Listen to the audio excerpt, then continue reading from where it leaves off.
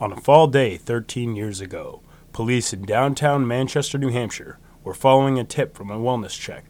What they found was the body of a woman. Police say she was killed in her apartment, but to this day, not a single arrest has been made. You are listening to Gone Cold, New Hampshire.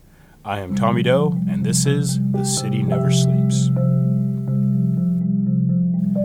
On October 11th, 2010, Lynne Brennan, a 53-year-old recently divorced mother of three, was found dead in her apartment. To this day, 13 years later, police say she was killed but have been unable to give any information regarding who was involved or how it happened. They would go on to say that there seemed to be no signs of forced entry. Later, they said she had not been seen for more than a week, since October 4th. Lynne lived in Manchester, New Hampshire on North River Road, right in the middle of the city. She was recently divorced and had been living alone in an apartment, spending a lot of time working on herself and spending time with friends and family.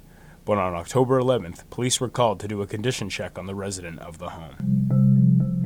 When the police arrived, they would find Lynne on the floor.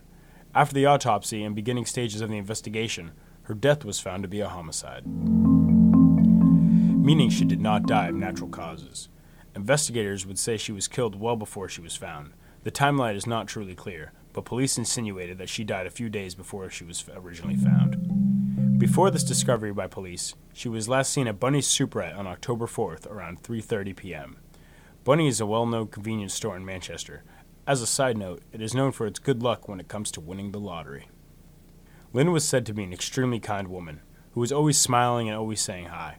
Her sister told a local news station, and quote, "My sister was so pretty, so friendly, it makes it easier for people to remember her." From any source you take your information from, Lynne was beloved by all she encountered and made sure to leave her mark on everyone who crossed her path. In the 1970s, she had been a teen model, starring on the cover of American Girl and many other magazines. She would end up getting married to her husband, Lynne Brennan, and over the years gave birth to her sons Jason, Drew, and Clay.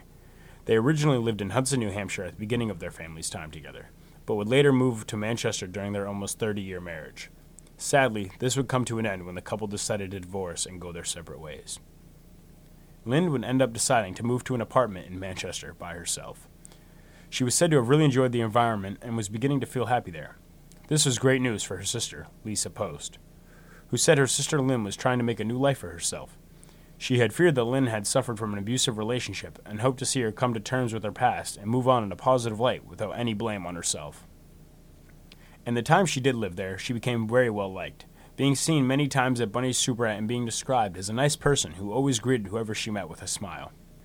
Things had been seeming to be getting off to as good a start as ever expected. That wasn't until October 11th, 2010. The day police were asked by a friend of hers to do a condition check on Lynne, due to her not being seen since the afternoon of October 4th. To the officers' surprise, they would find 53-year-old Lynne Brennan laying across the floor, deceased. They would go on to say that her body was in somewhat of a state of decomposition. Although no information since that fateful day she was discovered has been released on the way she died, it will later be concluded that her death was a homicide. This came as a surprise to all those close to her and in her community. The biggest question from her loved ones was why.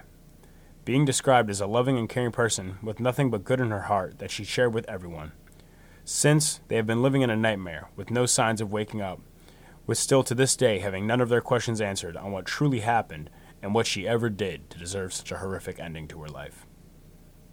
Over the next decade, little information would be released by police or investigators regarding the situation. Her sister, Lisa Post, and other family members for years have been looking for any possible answers, speaking to local news outlets and asking all those viewing with any information to help them find out what happened to Lynne. Despite many of the advances that have been made in technology regarding solving these types of crimes, little to nothing has helped them come to any conclusion about what happened to Lynne. Her sister would later say, "It's unbearable sometimes, and you know, as the years go by, you try to find a way to cope with it and live with it, but it's always there, ever present." End of quote. Showing the pain and panic that all of those with connections to Lynne feel on a constant basis. After finding out all this, I was able to get some answers to questions I had from Ben Agati, the Senior Assistant Attorney General of the New Hampshire Department of Justice, regarding these cases important to the cold case unit who has been working on the case for years now. He would first say that even though they wish they could learn something new about every case every day, that Not every case is getting worked on every single day. This is understandable, though. Despite not being the largest state, it does have many cases being looked at by the cold case unit, some for more than 50 years. However, Agati didn't have a lot to say about the process of these cases and how quickly things can change. But is there something that's changed, something that's new, something that hasn't been thought of before but could be done now? He would then go on to say that a lot of these changes in cases can be due to changes in those lives who were involved in what happened. New information comes in when a relationship has changed, that the relationship today is not the same as what it was back then. Maybe it's technical, or they see it's a family relationship and they know that that family has since broken apart, or that, a couple other ones we've had where a boyfriend or girlfriend, whatever, has gone away, and now they're ready to talk about what she or he did. After hearing this, I felt there could be a connection with the Lynne case. Maybe she had a relationship with the person who had done this to her, and this could help the cold case unit find something. However, although police would of course work this case until they found the culprit, after almost 13 years, the chance of finding the person who would be held accountable began to get slimmer and slimmer every single day.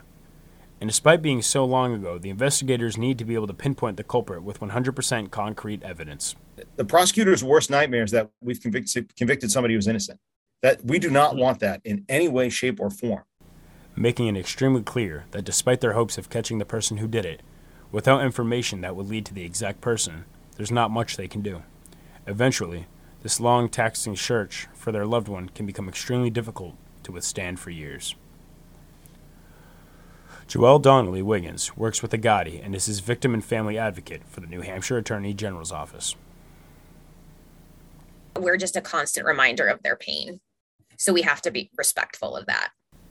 I found this to be quite profound. It must be extremely difficult to work with people in the most difficult parts of their lives. The pursuit to go on every day, searching for answers, since October 11th, 2010. The terribly inconvenient situation in a case like this is what comes next. Despite all obstacles in the way, investigators have never stopped looking for Lynne Brennan's killer, and they are open to receiving any information that could lead them to who did this. No information has been released about the case regarding what happened. However, Lynne's loved ones and the cold case unit are still working every day to find any answers possible. If you or anyone you know has information that could lead to the identifying or capturing for who is responsible for Lynne's death, please contact the Manchester Police Department at 603-668-8711 or the New Hampshire Department of Justice Cold Case Unit at 603-271-2663.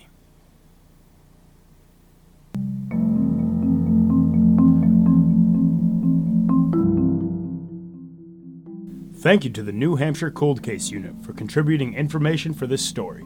Music in this episode was provided by Blue Dot Sessions. On the next episode of Gone Cold New Hampshire, the story of Denise Bowden, a 23-year-old who disappeared in 1981 around Thanksgiving. She was last seen with a man who would later be known as a notorious serial killer.